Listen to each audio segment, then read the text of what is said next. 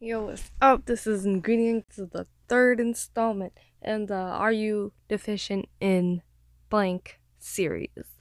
Today we are covering vitamin E. Are you deficient in vitamin E?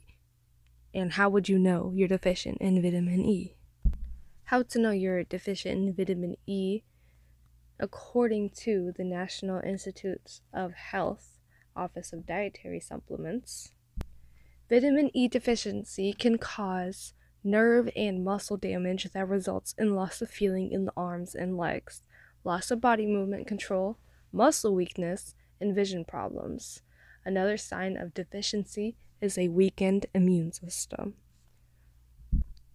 That's how you know if you're deficient. But why do we need vitamin E? According to Mayo Clinic, vitamin E is a nutrition that's important to vision, reproduction, and health of your blood, brain, and skin. Vitamin E also has antioxidant properties. This is a vitamin that I actively encourage you not to take a supplement for because vitamin E has shown links and studies have shown that taking vitamin E can lead to insulin resistance and it can increase the risk of prostate cancer.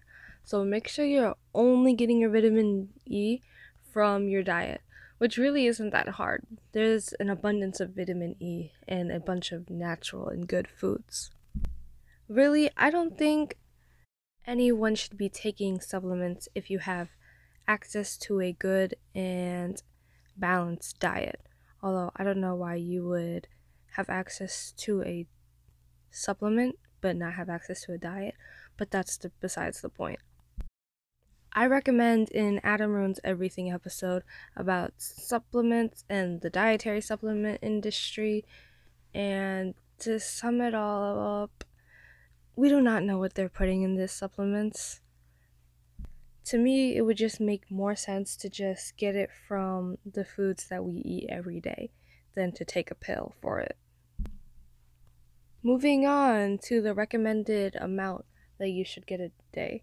Again, according to the National Institute of Health Office of Dietary Supplement, birth to 6 months, the recommended amount is 4 micrograms, which obviously should just be supplied by the milk.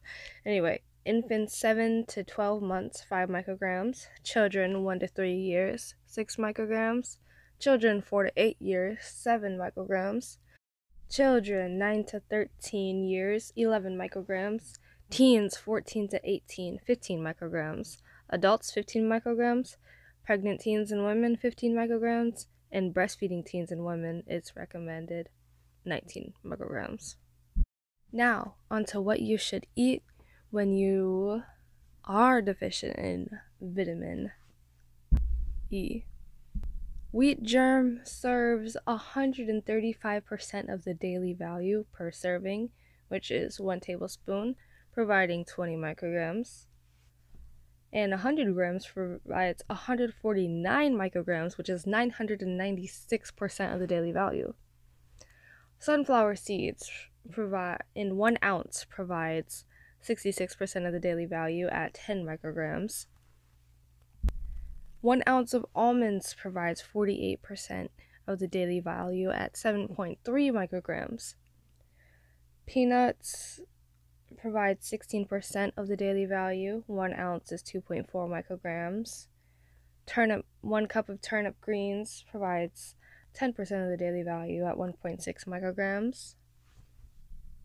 1 medium pepper provides 1.9 micrograms at 13% of the daily value. Half a fruit of a mango provides 1.5 microgram, 10% of the daily value.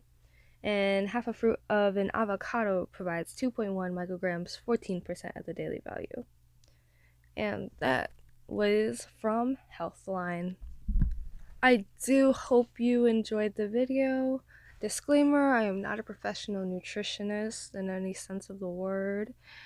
All of my links and sources will be linked in the description so you can read up on yourself. I try to only get information from trusted sources. I do hope you enjoyed the episode, and If you have any suggestions, questions, or business inquiries, hit me up at ingredientworlds@yahoo.com. That's it. Peace.